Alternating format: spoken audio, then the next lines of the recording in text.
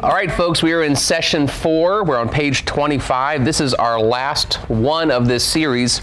If you go to the very last page of your book, you'll see our remaining schedule. So in the fall, September, we're going to hit the Holy Spirit in the church. Then we're going to hit salvation in October, first week of November. Then we're going to do a big all-night one. Well, not the whole night, but several hours talking through the end times. That will be an interesting one. I've already had the Holy Spirit and church and salvation ones done. I'm super excited about them. The end times, I think we have to study all summer to make sure I'm ready to have that one. So I get a couple more months of studying and prepping for that one, which will be good. Oh, you're fine. So tonight we're in our last one in Jesus the Messiah. So let's pray and let's jump into it. Father, I thank you so much that you are here with us. Jesus, I pray that the response and the outcome of this is that we fall more in love with you, that we appreciate your cross all the more. We appreciate what you've done for us, and that what you're doing in us and through us is something that makes us rejoice, makes us excited, changes who we are and the way we perceive and understand and react to you. May we fall more in love with you and joyfully obey you. In Christ's name, amen. All right, so page 25, we're going to focus on what I would argue is like the central piece to the Christian faith. Like if we don't get this, if this isn't true, everything else falls apart. This concept of substitutionary atonement or substitutionary propitiation, which is what we're going to look through for the first 2 pages. If this isn't true, if we don't get this, nothing else really makes sense. So let's jump in and talk about it. You can go ahead and close that. It sounds like the band's already warming up. So first point is that Jesus is our substitute. The work of Christ is the centerpiece of the Christian faith. It is our foundation. It is our path. It is our destination. When we say that, the work of Christ isn't just something, the cross isn't just something that we heard about, accepted and believed, and just moved on. That's not the way it works. The gospel, the work of Christ, is something that continues to affect you and me every single day. It affects my past, but the fact that I believe and trust him also affects the next step down the path. Like it affects my today, it affects my tomorrow, it affects my eternity. So he who began a good work in you is faithfully completing that good work every single day. He saved you not just to be done with you so that at one point you get to see him in heaven, but to walk with you and to be with you and to transform you every step of the way. So the cross isn't just something that we say thank you, look in another direction and move forward. Is ever in front of us, is ever a part of our day, is ever a part of our thoughts, our feelings, our attitudes, and our actions. The cross saves us, it transforms us, and one day the work of Christ fully restores us into an eternal, fully realized relationship with Jesus. That day is truly coming. So it is true to say that contrary to some evangelicalism critics, the cross has never exhausted evangelical spirituality, but it has ongoingly defined its center. We've never had too many books written on the cross. Okay? There's never been too many words spoken about the cross. It hasn't been preached about too many times. We haven't sung about it too many times. We haven't taken communion too many times. Like it's something that never gets boring. It should never feel like routine. Like every time you come, whether it's on a Sunday morning or it's in your car, and a song plays and it sings about what Christ did for you on the cross, Lord willing, that time is a little deeper and more meaningful to you than the time before. Every time you take communion, Lord willing, it's a little bit more powerful in your life than the time before. If you show up to church and you hear we're doing communion and your first thought is, I wish I would have stayed home, then you're not quite getting this, okay? Like this is the centerpiece. It doesn't get better than this, okay? It's the main course, okay? So there's not something better afterwards. This is as good as it gets. On the cross, Jesus had to stand in our place. In the divine courtroom, every person sits in the guilty seat. No one is in a position to help one another. Each is equally helpless, guilty, and destined for punishment in the likeness of their father, Adam. So if we're in a courtroom and the judge is sitting there at his bench, he is the one in this situation who has been offended. The Father, God himself, is the one who's been offended. He's the offended party. You and I are the guilty party. You and I sit in a seat of guilt. Okay? We're the ones who are about to receive the judgment from the one who's been offended. There is nothing that I can do to help you out in that situation. There's nothing you can do to help me out or anyone else out, because you're also in the guilty seat. So all of us are stuck in the same place. Very useless, very unhelpful in this situation. We need someone else, we need something else to step into our place, or else we have no hope. Only Jesus could offer hope. Only Jesus could stand in our place as our substitute. Okay? So what made Jesus be able to stand in our place? Now, we've been talking about some of these things, but here's where it kind of lands in terms of the importance. Like, if he wasn't truly human, because we've studied the humanity of Christ, if he wasn't truly human, he wouldn't really represent us in that courtroom. He wouldn't represent us on the cross. But Jesus was truly human. He was born of a woman. He shared in our nature. He could truly represent the human race. In 1 Corinthians 15, near the end, verses 45, 46, 48, 49, it talks about the fact that Jesus is like the second Adam, the last Adam. So the first Adam came and represented the race. How'd he do? Not great, right? Not great. So because of doing not so great, everyone who's been born since Adam has been born with a sinful nature, has been born in a fallen state. They've been born already in a broken relationship with God. But Jesus now comes as a new head of the race, a new second Adam. And in Christ, he lives a life that is sinless. He's born without a sinful nature, conceived by the Holy Spirit. And throughout his life, he lives without sinning. We had the conversation, could Jesus have sinned? And we kind of debated that. It was a good conversation. But at the end of the day, he didn't sin. So whether he could have or would have or couldn't have, he didn't. And because he didn't, he can stand in our place. He is not in the guilty seat. He stands in a whole other place with no guilt and can represent everyone who's presently sitting in the guilty seat. Jesus is God and therefore able to bear the full weight of the punishment of the Father against our sins. So the full weight of God's wrath and anger against your sin and mine has to go somewhere. It just doesn't disappear. It goes somewhere. And all of it lands on Jesus. Now, Jesus had to have the same level of power, had to have the same nature as the Father, or else when God did that, the Father did that, I mean, he would have melted, imploded, exploded, I don't know, but like he wouldn't have been able to handle it.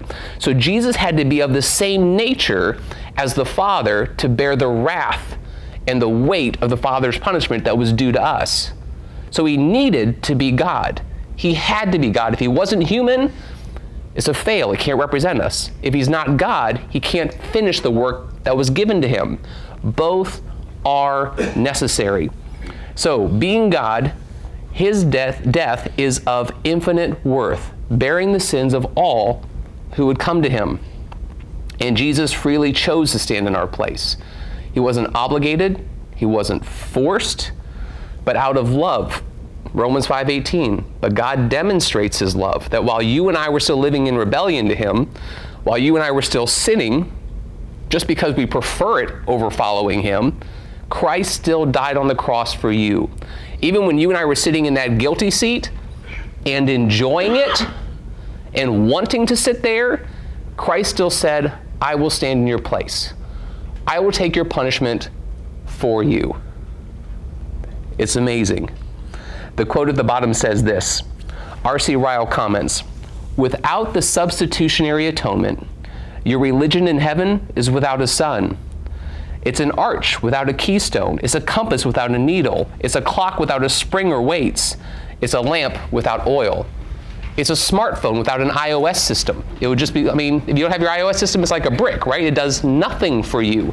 So without the substitutionary atonement, without Jesus being in our place, nothing else matters. There is no Christian life to enjoy.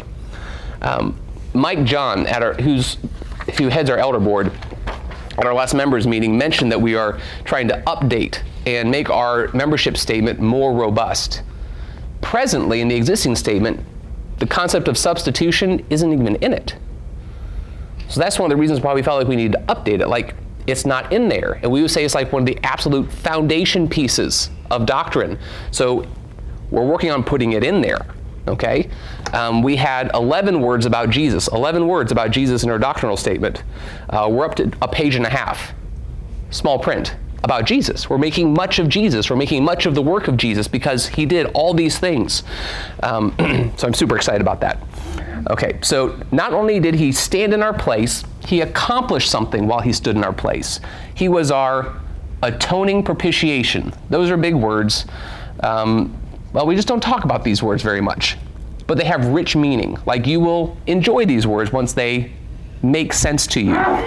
He was our atoning propitiation, which means Jesus bears God's wrath against our sin.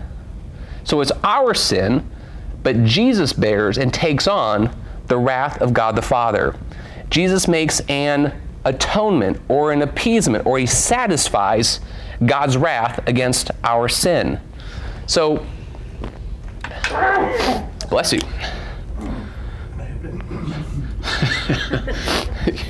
You're right, Bill. You've already been blessed. Okay. So, it's okay to have a little extra every once in a while. So, not a second blessing. So, on the board here, I have the Father at the top. Here's the work of Christ. Here's the world. Us. Okay? What we're not talking about today is how the cross is applied directly to us. We have a study coming up in the fall on salvation. There we're going to talk about how we've been made righteous. We're alive in Christ. We're justified. We're reconciled. We're redeemed. Like all those cool words we're going to hit in the fall. But today, the conversation that we're having is, what work did Jesus accomplish on our behalf with the Father? This is the conversation right now. So the Father poured wrath onto the Son, and because of that, the Son satisfied the Father. So he satisfied him. The whole concept of propitiation is that Christ satisfied God's wrath. All right, I've shared this illustration before, so sorry if you've heard it before, but a good way of visualizing propitiation is a son and a father are out in a field. The field is bone dry, cornfield, bone dry, and they're just walking through the field. I mean, they're out in the middle of it. Like, there's, as far as they can see, dried up corn. Behind them, there's a breeze that's kind of blowing this direction, like it's moving their hair. They can feel it. It's a strong breeze. All of a sudden, they smell smoke. They look back, and they can just see billowing smoke behind them in the cornfield. The cornfield is straight up on fire all the way across. The father realizes there is no way that they're going to be able to run in any direction and escape this fire. So what he does is he pops out a match, lights it, tosses it in front of him, and the fire lights and burns the ground in front of him. So as the fire approaches, he and his son step onto the burnt ground, and the fire goes around them, and they're not consumed. What Jesus is for us, he's the burnt ground. Okay, he's the burnt ground. Does that make sense? It's already been dealt with. It's already been handled. There's nothing left to punish because it's all landed on him. So we stand in what he's accomplished, and God's wrath just goes right around us. We're not consumed by it. That's like an idea, an image of propitiation. The next point there says, okay, and this is a hard quote, probably shouldn't put it in here. So just listen to it and then I'll explain it. The atonement is objective. This means that the atonement makes its primary impression on the person to whom it's made. If a man does wrong and renders satisfaction, this satisfaction is intended to influence the person wronged and not the offending party. Meaning, the satisfaction achieved through the atonement is directed towards God, not us. So when we say substitutionary atonement or we say propitiation, it's not about this. It's about this. This is the offended party, and this is the one who's standing in our place, even though the guilty party's over here. So in the courtroom, there's the guilty seat, there's the judge and the offended party, and he steps up and steps between us and him and bears the punishment. Didn't need to, wasn't obligated to, but he does. So it is God's wrath that is atoned or satisfied. It's not yours. It's not mine. Like, it has nothing to do with you and I having anger or wrath towards something. It is God the Father's wrath that is satisfied, that is atoned. God is the one who must be satisfied, or else none of this works. Next point, God's wrath will be satisfied. There is no sin that's ever been committed that will not eventually be punished and dealt with. If God's holy standard is going to exist through eternity, every sin will be dealt with, either through the personal atonement of the offending party, in other words, either by the wrath going this way, or by the wrath going this way. In one form or another, God's wrath will be satisfied. So it's either through the offending party, through an eternal punishment, or through, check out this word, through a vicarious atonement. A vicarious atonement. So what does vicarious mean? A vicarious atonement is offered by the offending party. Vicarious atonement represents the highest form of mercy. So the offended party, the father, he's the one who offers the solution. He's the offended one. And those who are guilty don't even care that he's offended. Like, the Bible's really clear. We're not concerned. When we are separated from God, we're enjoying our life of sin. Like, we're totally fine with it. We're good.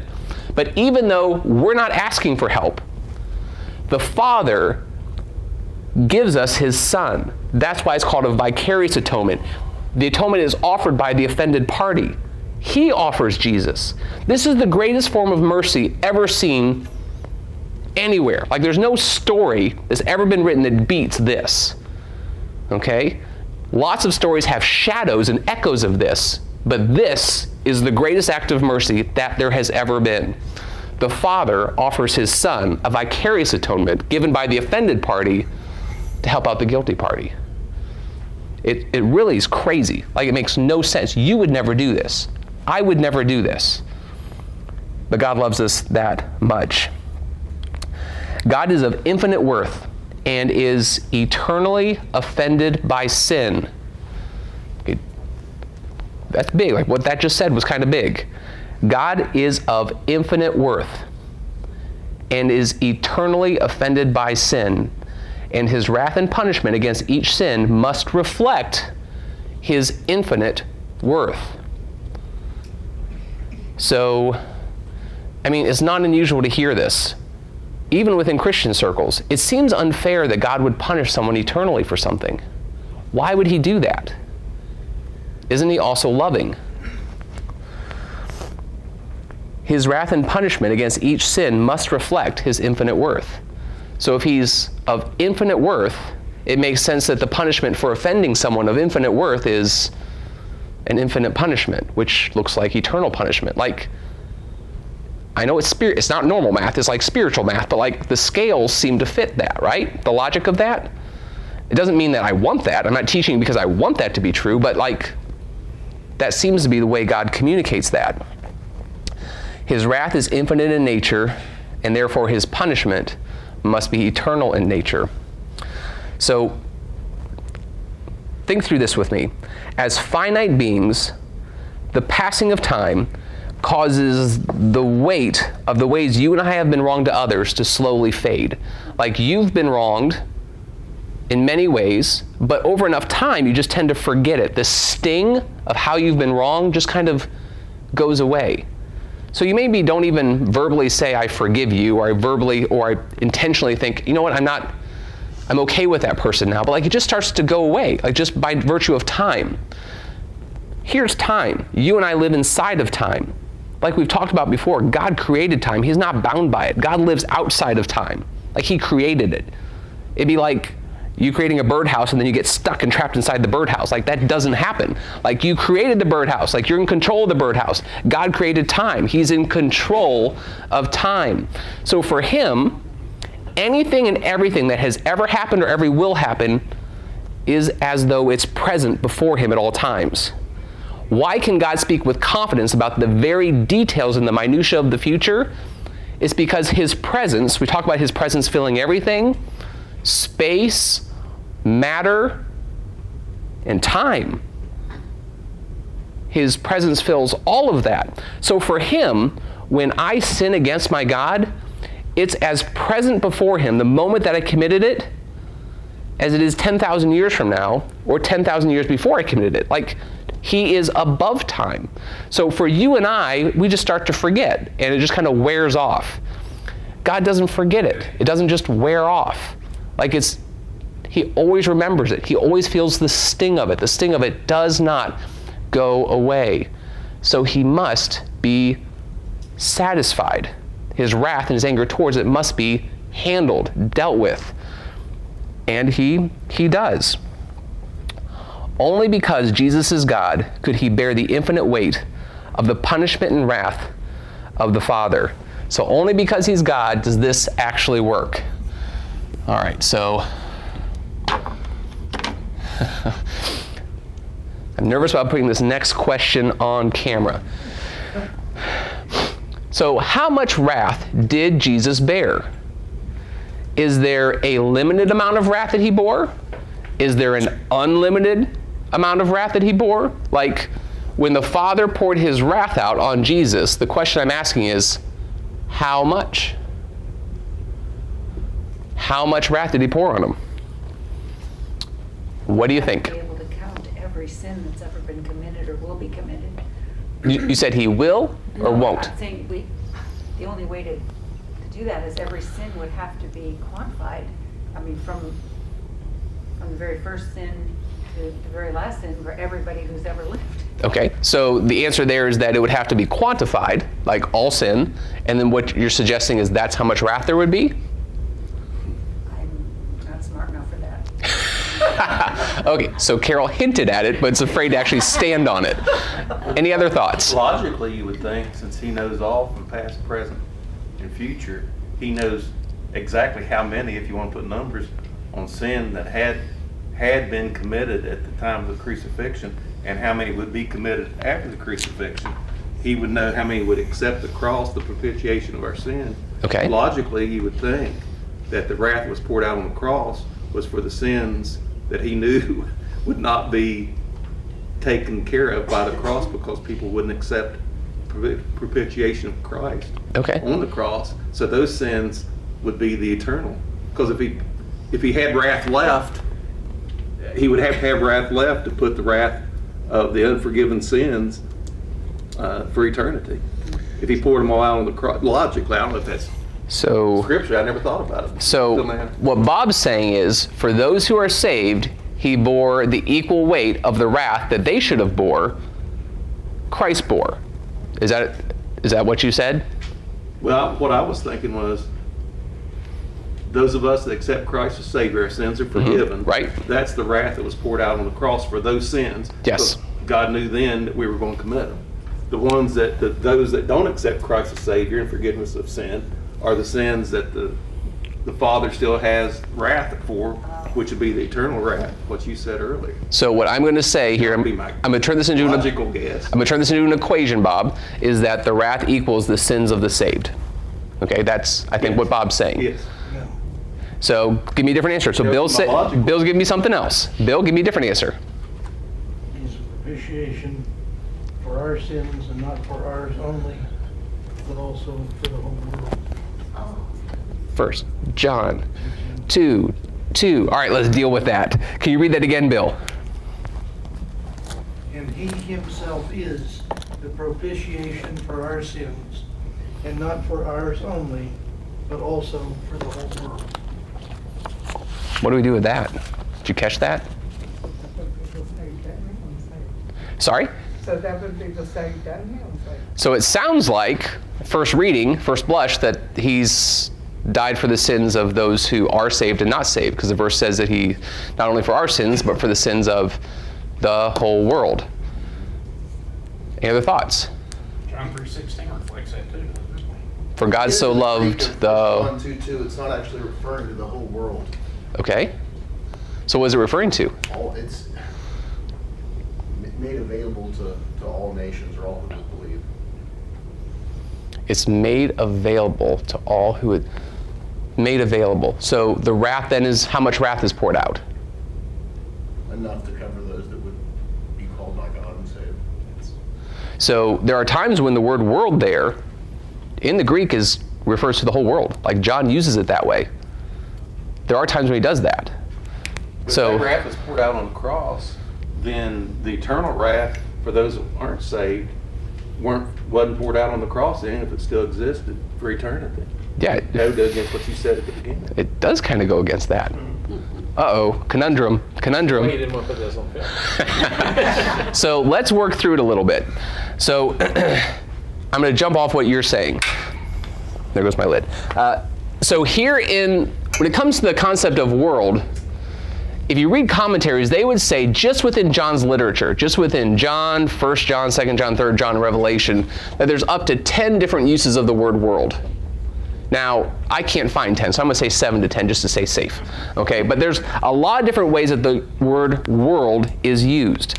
And in there, we see 2 references, us, and we see world. Okay? Whenever you try to figure out what a word means, the word has meaning within a sentence, and a sentence has meaning within the paragraph in the section. So you have to think through what's going on before and after to come to your right conclusion, especially when a word has more than one usage. It's the context that will help you know which usage is being used. So let's work through 1 John. Okay, so when you have 1 John 1:8 and 1 John 1:10, it talks about the fact that we still have sin in our life. Sorry, I can't see you. We still have sin in our life. And he's trying to help them work through what do we do with the sin in our life. Now, what does 2:1 say? Bill, do you happen to still have 2:1 open? My little children, these things I write to you so that you may not sin. And if anyone sins, we have an advocate with the Father, Jesus Christ the righteous. So he's trying to work through the issue of what do you do with the sin in your life? And part of the answer is we have Jesus, who is our advocate. And then right after that in verse 2, and these are parallel statements, like in my NAS it says, and he's the propitiation for our sins. In the NIV it's 2 different sentences. But either way is a parallel statement trying to help them understand what happens to their sin as a believer. 1, we have Jesus as our advocate. 2 is he is our propitiation. So those 2 things are the response, are the answer to the sin that we have in our life. And if we understand that, then chapter 1, verse 9, where it says if we confess our sins, he is faithful and just to forgive us our sins, has weight, it has meaning, because the one we're confessing to advocates for us, and he's bore the wrath of God for us. So then what happens? We start understanding what it really means to walk in the light, as he is in the light. And the Bible says that in 1:5, God is light. Okay? Verses 3 and 4 talks about the fact that we have this mutual fellowship and mutual joy together as we walk in the light. But what do we do with this sin? Well, we go to our advocate and we realize that he's our propitiation, and then we continue to walk in the light. This is a beautiful circle here of logic that John takes us through. In verse 3, it's talking about believers. In verse 4, it's talking about believers. In chapter 1, verse 1, all the way through, it's only referencing and talking about believers.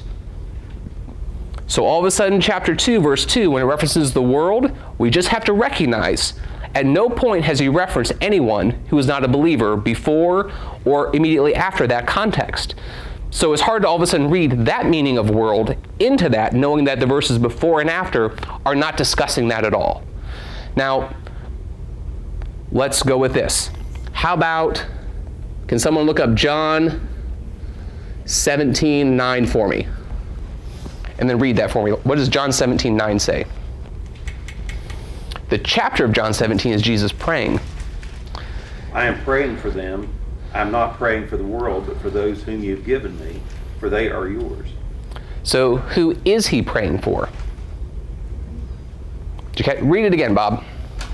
I am praying for them. I'm not praying for the world, but for those whom you have given me, for they are yours.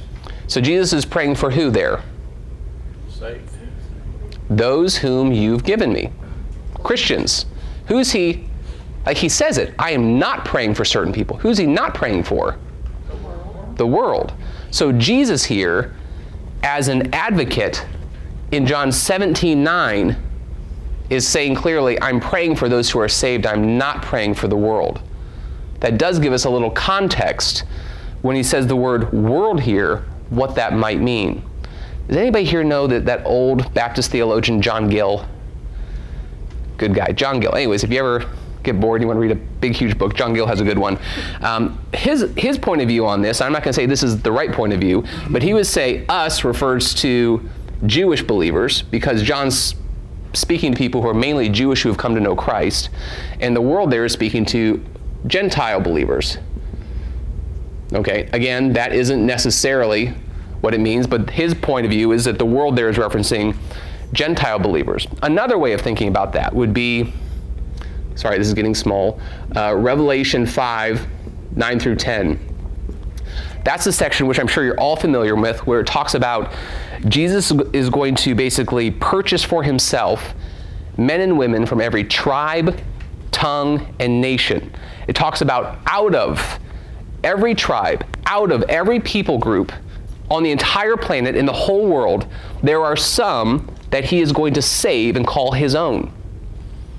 So even here we see that out of the world, out of every people group, he's calling some to be saved, and he'll call his own. He's purchasing them with his blood. Remember that? And John wrote Revelation. He's purchasing out of the world, from every people group, those who he's making a propitiation for. So again, there's another way of thinking that that the concept of world there is for those who in the world will believe, not just every one single person in the world. To finalize this, I'm going to kind of go back to what Bob said. Can you look up John? Someone look up John 3:36 for me.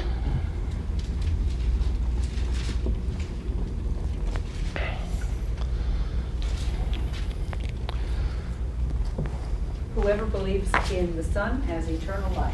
Whoever does not obey the Son shall not see life, but the wrath of God remains on him. So for someone who does not believe in Jesus, where is that wrath going? Did you catch it? On them. On them. So it's not going on Jesus, it's going on them.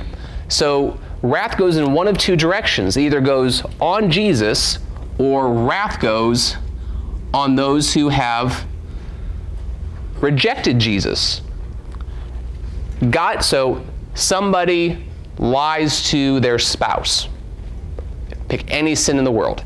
Jesus doesn't die on the cross for that lie, and then God also punishes that person for that same lie. There's no double jeopardy thing here. When God is satisfied, he's satisfied. When he's satisfied for a sin, he's satisfied. So those who have rejected Christ will bear God's wrath. Jesus didn't bear that wrath. If Jesus had bore that wrath, then there would be no wrath left to apportion out to anyone. It would be gone. So I'm going to lean, again, this is just a leaning, I'm going to lean towards how much wrath? Enough to save those who will be saved. Now, who are those people? I'm just going to intro this topic, and we're not going to go down the path very far. But it's either those that God has picked, or it's those who have chose God, depending on how you like, depending on whether you like vanilla milk or you like chocolate milk. So, because God knew ahead of time who would be saved. So whether it's your point of view that God picked who was going to be saved, or it's your point of view that God could foresee who would choose him, either way, it wasn't a surprise. God knows the population of heaven and who's going to be there right now. There's celebration when someone comes to know Christ, but God isn't surprised by it. Okay, he knows all things, past, present, and future. So either way, he dies, and the wrath that he dies, that pours out on Christ, appeases the Father for those who are saved. Isn't verse 2 kind of highlighting back to God's covenant with Abraham as well? to make him the father of many nations. And from what I take that verse too, it just means all kinds of people. John, so if that verse came out of Galatians, Paul does that a lot. John in 1 John doesn't do that much. So if contextually we saw John referencing back that way quite a bit, I would say possibly, but since we don't, then it's hard to say. Maybe, maybe not. But like in Galatians, you see him referencing back to the promises of Abraham and the promise of the seed and all that stuff over and over again. So in that context, yeah, very likely. But in this context, before and after, there isn't a reference to that. So I would lean in the direction of the world is referencing those who out of the world would believe. Because it can't be everyone in the world or the whole world would be saved. Okay, and we know that that's inconsistent with everything else in Scripture. So when we're trying to understand Scripture, we take clear passages to help us understand unclear passages, which is what we just did here. Okay? Clear as mud? Everyone got that? Okay, so good job hanging with that. That's not an easy conversation. And it's not the most important conversation. Like if you walk out of here and you're like, I don't really even know what he was talking about, that's totally fine. As long as you get substitutionary atonement that we already talked about, it's okay if this didn't make sense or if you don't even care. Okay? I think this is really fun. To me, it would be important, though, if I thought that, as you said, the reference was to the entire world, then why not just go out, buy a pitcher of margaritas and just to enjoy? Yeah. You know what I'm saying? If the whole world's You're right. Then your job's done. Yeah. So again, I would argue that 1 John 2:2 isn't saying that, and no passage anywhere says that. So it seems like it needs to fall in line with the consistency of every other clear passage, meaning that. And there's room for that, because the way the word world is used, there's room for this interpretation. We're not making something up. The word is used this way. So we're not reading something new into it like it has been used that way. So it's not a crazy notion that that's what John's doing right here, because John's the one that uses the word world in so many different ways in all the different things that he writes. We're going to move on. Good job. Here we go. So bottom of page 26. Understanding the work of the cross, understanding everything that we talked about the guilty party, the offended party, the fact that he gave us, Jesus, a great act of mercy to stay in our place when he didn't need to, didn't have to, should radically change our perspective. It should radically change our level of passion when it comes to the Lord. Like, my hope for you is when you sing about the cross that you well up a little bit. Like, it affects you mentally, emotionally, like just that there's a sense of awe of what you're singing about, because it is an amazing thing. Like it's a love that is beyond human capacity or comprehension. So that should land on you with some weight when you think about it, when you sing about it, when you hear it preached, when you read about it in God's Word. It should hit you, and also should affect the actions of the Christian. Like, we live our life in response to the cross, don't we? If he's willing to do all that for me and he loves me that much, oh, I love to obey him.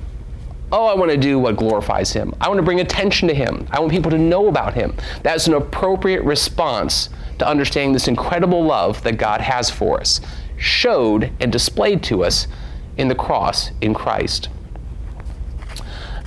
This quote at the bottom kind of says the same thing. To reflect upon the love of the crucified is to strengthen the sense of being loved. The love of the crucified, that love which he is, turns the word redemption, possession, servitude into the inmost voice of infinite affection. In other words, when I hear that I am the Lord's and I realize how much he loves me, like that moves me. When I hear that he's redeemed me, this one who loves me this much, like it moves me. When he says, I've called you into a life of doing things to honor me, I'm like, let's do it. Like, it moves me to recognize what Christ has done for me. Page 27. I think we're going to bust down a little bit farther. So again, when it comes to the results of the cross, this aspect here, this will be discussed in the salvation study. We're going to go ahead and head to the offices of Christ. This is a topic that I think some people I've talked to said they haven't heard of this before, and some say that they have. So I'm not sure where you land on this, but Louis Berkhoff says it better than I can. It says, it has been customary to speak of three offices in connection with the work of Christ, namely the prophetic, the priestly, and the kingly office. Hence, it was necessary that Christ, as our mediator, should be prophet, priest, and king. As prophet, he represents God with man. As priest, he represents man in the presence of God. And as king, he exercises dominion and restores the original dominion of man. He's a prophet. He speaks from God to man. He's a priest. He speaks from man to God. And he rules over all. All those things are true of Christ. From the moment he came to earth, all those things are true of Christ. Let's first talk about Jesus as prophet. He speaks for God to man. Luke 13:33, Jesus just calls himself a prophet. I am a prophet. In case you missed it, I am a prophet. Like Jesus just says it straight up. Deuteronomy talks about a coming Messiah who will be a prophet. John 8:47, he says, the things I say to you are the things I hear my Father saying. The things I do are the things I see my Father doing. He is speaking the words of God to us. So knowing that he's speaking the words of God to us, you want to pay attention to everything that he says. You want to pay attention to the way that he says things. There has never been anyone on planet Earth who has mastered the English language in teaching and communicating like Jesus. He created language. He created your human mind. He knows how to take human language to express an idea that sticks in your head and sticks in your heart. Jesus was the master teacher. He used many methods of communication. Jesus' words are an unending well of beauty and mastery over language, communication, and the articulation of heavenly truths given to sinful man. So, with grace and truth, because the Bible says that. It says that Jesus came in the fullness of grace and truth, John 1:14, John 1:17. That's how he's described. And as you watch him interact, sometimes he gives you a strong portion of grace and a little bit of truth. Then he runs up against some Pharisees, and you get a lot of truth and just a tiny bit of grace. But Jesus is always balancing grace and truth in his interactions as he's addressing followers, haters, seekers, sick, and broken. So you'll watch it as he's interacting. He interacts in different ways with different types of people based upon their heart condition. Okay? You and I don't have the ability to always see everyone's heart condition, but as you're talking to someone, you have to be thinking through, does this person need some truth? Or does this person need some grace? Or how much of each do I need to blend into the conversation? Because if you watch Jesus, usually when he's with someone who's hurting and really wants to figure it out, tons of grace followed up by truth. When he's with someone who's arrogant and basically poking Jesus, saying, you're wrong, what does he lead with? A bit of truth, right? How about, you're a brood of vipers. There's some truth. You're a whitewashed tomb. Dead man's bones inside of you. Like, I mean, that's truth. He starts there. So I'm not suggesting that you use that tactic. There's probably no one you're going to run into where that's appropriate. But like Jesus knows the situation, he knows what he needs to say. So here are some examples of how Jesus teaches. One example is overstatement. So overstatement. One means by which Jesus sought to capture the attention of his listeners was that of overstating a truth in such a way that results in a bit of an exaggeration, forcefully bringing home a point that he's trying to make. So he uses overstatement lots. In fact, it was something that people did all the time in that day. Overstatement was a way that people spoke. So when Jesus was speaking, there was no one there like with their iPhone going, that's a good one. Like there was no one doing that. No one's like keeping track. No one pulls their quill out in a parchment and like, well, that's excellent. And like no one's writing down what he's saying. So he has to say things in a way that it just sticks with you. That when you walk away, you can go back and talk to your kids and you're saying the same things to your kids that Jesus said to you. Perhaps you're saying the same thing to your kids that your kids then say to their kids 30 years later because it was that profound, that easy to remember and to pass on. So overstatement is one of those things that he does. So for example, Matthew 5:29 through 30. If your eye offends you, or if your eye is sinful against the Lord, if your hand causes you to sin, pluck that thing out, lob that thing off, right? Like that's what he says. That's Jesus using overstatement. Every one of you at some point have sinned with an eyeball. Every one of you probably sinned with one of your hands, but all of you have two hands and two eyeballs. Like that overstatement is obvious, but it's not always super obvious. He also says in Matthew 7:1, do not judge lest you be judged. You ever heard that one quoted? It's like America's favorite verse. They don't know anything else, but they know that one. But if you just go 5 verses later, Jesus is really clear. You've got to judge your surroundings. You've got to judge the people around you. You've got to be able to tell good fruit from bad fruit, because good fruit comes from a good tree, a good person, and bad fruit comes from a bad tree, a not so great person. So is he contradicting himself? Did Jesus within 35 seconds forget what he had just said? No, he's giving overstatement. Like his do not judge is an overstatement, and then he couches it with context. With this is how you do it appropriately. Okay, so like that's an overstatement. Matthew 5:38 through 42. So he talks about, if someone's cold, you give them your cloak, and if they're still cold, give them your tunic. Well, that's all they wore, by the way. So like if you're giving them all these things and it's cold outside, you've got a bunch of naked believers, okay, running around, and there's a lot of things that don't get fixed and some new problems that arise from that, right?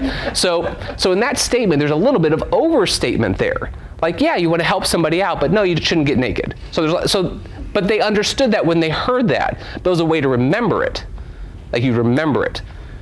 Okay, that'd be like if I said to you, oh, they're cold, give them your shirt, give them your shorts, whatever you got underneath, hand it over. You'd be like, I think he just said, you're going to remember that, all right? That's what Jesus did there. So you have overstatement, which is like a little more than like it's exaggerated truth, but then you also have hyperbolic statements, which are even farther out here.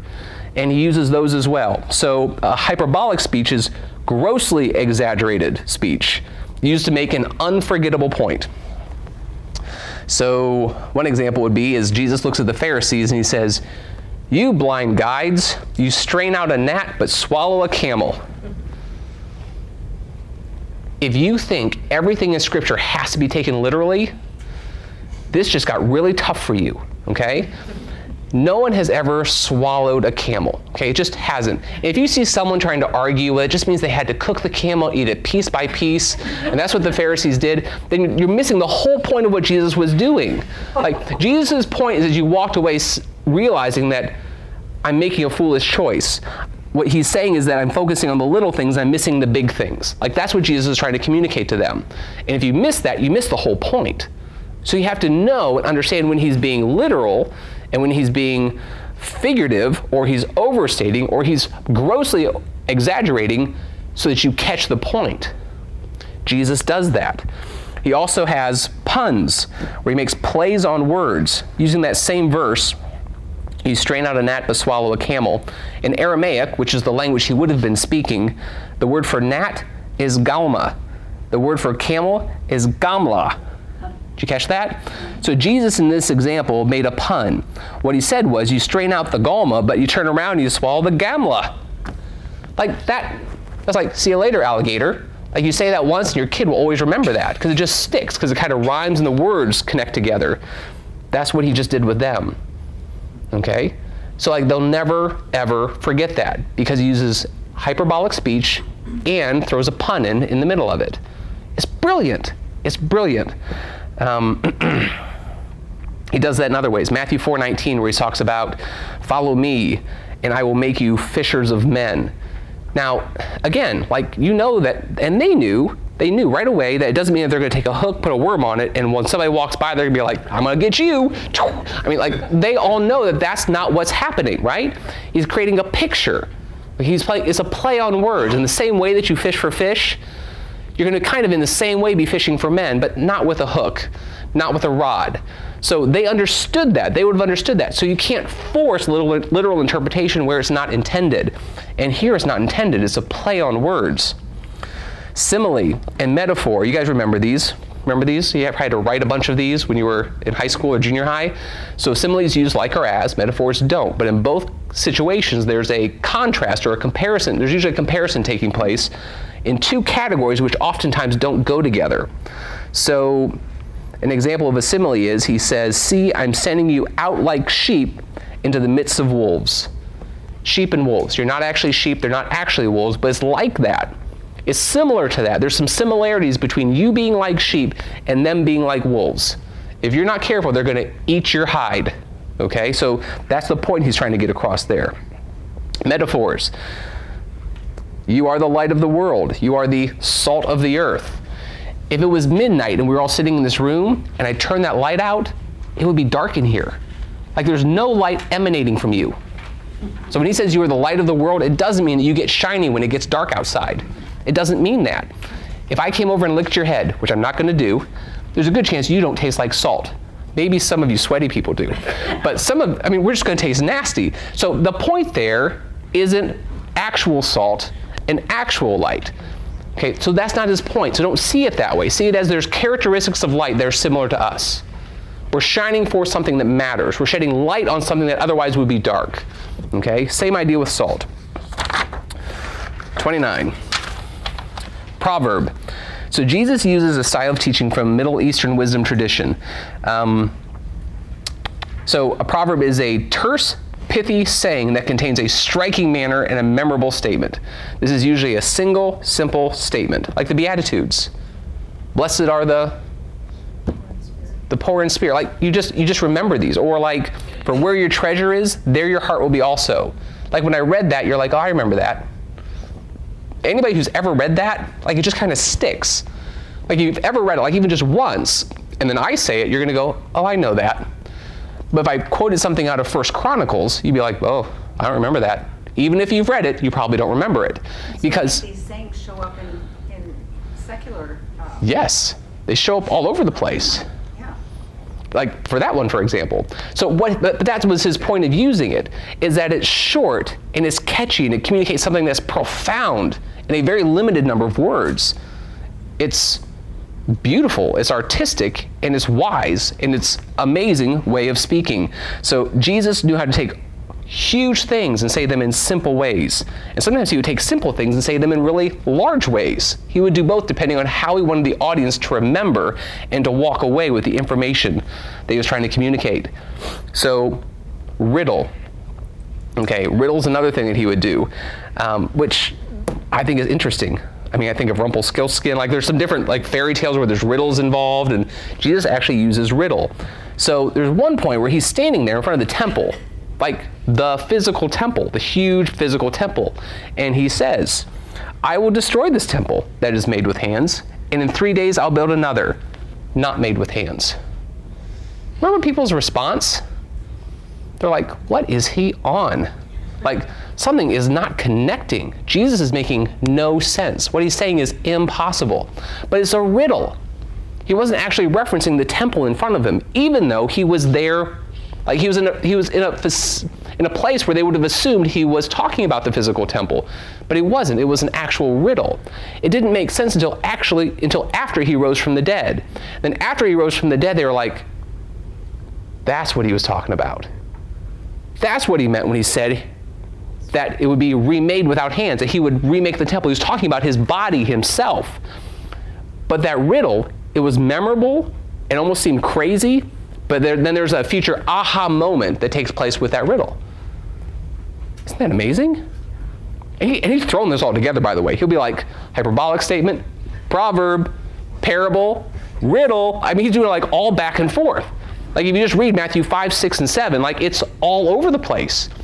So it makes it amazing and memorable, but also makes it really hard to study and teach, because you have to try to figure out, oh, what is he doing here? How would the audience have understood it? Because sometimes we, looking back on what he said, is different than those who are standing in his presence hearing it at the moment. We have to take both into account.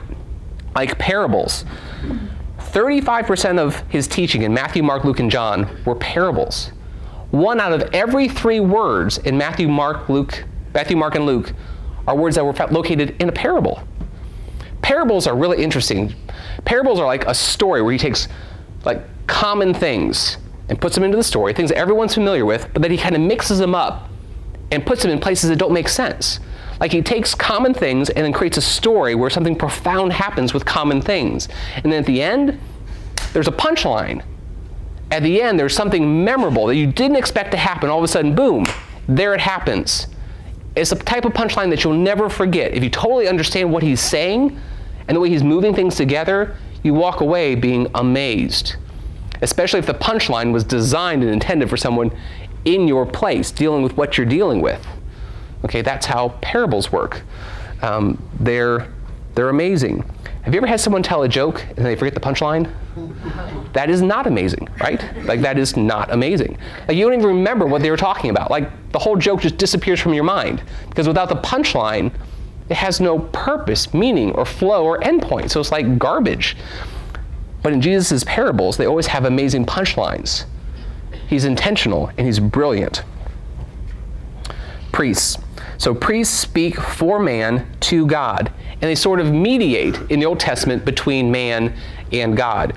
Priests were responsible of doing the sacrifices. Like, they were the ones who would actually kill the animals and shed the blood so that man could speak to and meet with God.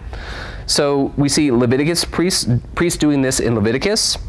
In 1 Samuel 2:35, God talks about that there's a day when he's going to raise up a priest who thinks like him, whose heart is the same as his heart, referring to Jesus. Jesus himself says in Mark 10:45, the Son of Man did not come to be served, but to serve and to give his life as a ransom for many. So all the other priests would show up and kill an animal to make an atonement, to create a way where God can meet with man. Jesus shows up to intercede, to mediate, and he puts himself on the altar, and he dies to create a permanent, once for all pathway, giving us access to the Father himself. On the next page, 30, he talks about that. John 1:29, the Lamb of God who takes away the sins of the world. Jesus is called our Passover in 1 Corinthians. He's called our high priest in Hebrews. We see multiple times where he's praying for us. He lived a life of prayer. As the high priest, he's sinless. He offers a one-time sacrifice. He offered it himself, and he offered it once for all. And now he sits at the right hand of God, interceding for us as needed at all times. Okay? So he's the high priest that we've always dreamed of. He's the high priest. He's the only high priest who could actually fix our situation. He was the only one that could present a permanent solution. And he did. And the cost was on him. So he offered it knowing that the cost would be on him. He's also the king. He rules and he reigns. Genesis 49 says that a king will come in the line of Judah. Jesus comes in the line of Judah. 2 Samuel and Matthew talks about the fact that Jesus' throne is going to be established forever, and he's coming out of the line of David. Psalm 2:6 is talking about Jesus, talks about how he suffers, but also talks about the fact that he will be installed and enthroned as king. On the last page, Matthew 2:2 says he's king of the Jews, and then 1 Timothy 6 and Revelation 17, Lord of Lords, King of Kings. When Jesus came to earth, he established his kingdom. The Bible says that when he showed up, okay, he was already introducing and proclaiming that the kingdom is here. He said that. The kingdom is here. Repent and believe, for the kingdom is here. It's not something that's coming. It's something that is right now here. In Matthew 28, 18 through 20, as he sends us out to make disciples, he says, all authority has been given to me in heaven and on earth. That's an expression of dominion. That's an expression of rulership. He is presently, right now, King of Kings, Lord of Lords. Okay? He rules. Here's an interesting thing that we have to think through. This is like an application to the offices of Jesus.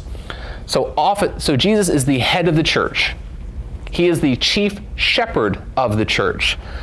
He is the prophet, priest, and king over his church. And when Jesus raises up leaders to lead for him in the church, they need to reflect some of these qualities that he has. So a pastor or an elder or a leader within a church needs to be someone who prays on behalf of the people. They should have priestly qualities in their life. If they don't mediate between man and God on the behalf of those who are hurting and those who need prayer, they may be someone who shouldn't be a leader within a church. They also need to be a prophet. In that, they need to speak God's word to God's people. They have to have some ability to teach. In fact, when the Bible speaks of deacons who are servants, the Bible does not say they're required to be able to teach. But when the Bible speaks of elders and pastors, there's an expectation that they're able to teach. Why? Because they're called to function in this prophetic role. When I say prophetic, it doesn't mean introducing new things or talking about the future. It just means taking God's word and speaking it and teaching it to God's people. And also, they're called to have some level of leadership. They're guiding, they're shepherding the flock of God. So they have some leadership qualities, some kingly qualities. So as we're thinking through the people who are leading our church, like we always need to be having those things in mind. Are they priestly? Are they prophetic? Are they kingly in the way they lead and move God's people forward? All those things are important. You see a king out in front. You see a priest out in front of the flock. You see a priest in the back of the flock, making sure everyone's being taken care of. And the prophet's saying, this way, we're going this way, okay? So you need all those things happening all the time. So these are just some of the qualities that we would hope that people would have who are seeking to be pastors and seeking to be elders within a church. Do you guys have any questions? We ran over a little bit, but if anybody has any questions, I'll take one or two. Wouldn't weaving all that different type of speech together almost be a testament to the validity of like the Holy Spirit inspiring that? Because if something was that profound, it would be hard to kind of. Oh yeah, and he's not reading off of a prompter. Right. So yeah, he said, wouldn't it be evidence of the Holy Spirit's work to see Jesus communicate the way that he does? I would say absolutely. Yeah. Good thought. It's kind of trippy though for people who are uneducated or haven't been exposed to, any form of literature to know what a simile is, But I guess that's up to the teacher. Yeah. Did you say trippy? I love that. It is a little trippy. It's a little trippy for people who don't know how the English language works, and I agree. Good description. So in the same way, this is just something to notice, in the same way that Jesus uses all those different forms of speech, when we go back to Isaiah, Jeremiah, when we go forward to Revelation, he uses those types of speech in those books. Like he's using those types of linguistic ways of putting words together to say things and to do things. So we have to be careful not to force literal interpretations when perhaps it's not a literal intention to what was said. So we just always have to be careful of those things. Okay, so we have to be slow to interpret. How would you suggest ascertaining whether it's to be taken literally or not? How do we ascertain whether or not it should be taken literally? That is a longer discussion, but it's a good discussion. One of the things I'm thinking about doing 2020 is actually doing a longer week-by-week study on how to interpret God's word, where we work through the different types of genres. First, you have to acknowledge that there's different genres. If you read a poetry book, like it's an epistle of Paul, you're dead in the water. That's not going to work, okay? But when you go to like Revelation, that's apocalyptic, well, there are some rules, because there are actually multiple apocalypses that were written during the time of when Revelation was written. So there's certain ways that they tended to do things back then. So that was an actual genre of literature, even though we don't see much of it today. So it's good to know some of that as we read it, because in the same way that letters were written a certain way, in the same way that Gospels were written a certain way back in the day, and they followed some of that form and function, they probably followed some of that form and function with Revelation. But the Holy Spirit actually gave those words where he didn't give the words to the other authors. So it takes some work. You have to have the right books on your shelf. I'm going to close with some prayer. Good questions. Father, I thank you that you brought these people here tonight. I pray that you would grow us through the summer. May our time together be a time to also continue to grow in relationships with each other. Build your church. Help us to be people who make disciples. Allow us to be people who live as everyday missionaries in our life and talk about how awesome you truly are, Jesus. The fact that you would stand in our stead, not out of obligation, but out of choice, should blow us away. May we be people who worship you and obey you because we love you. In Christ's name, amen. Thank you all for coming.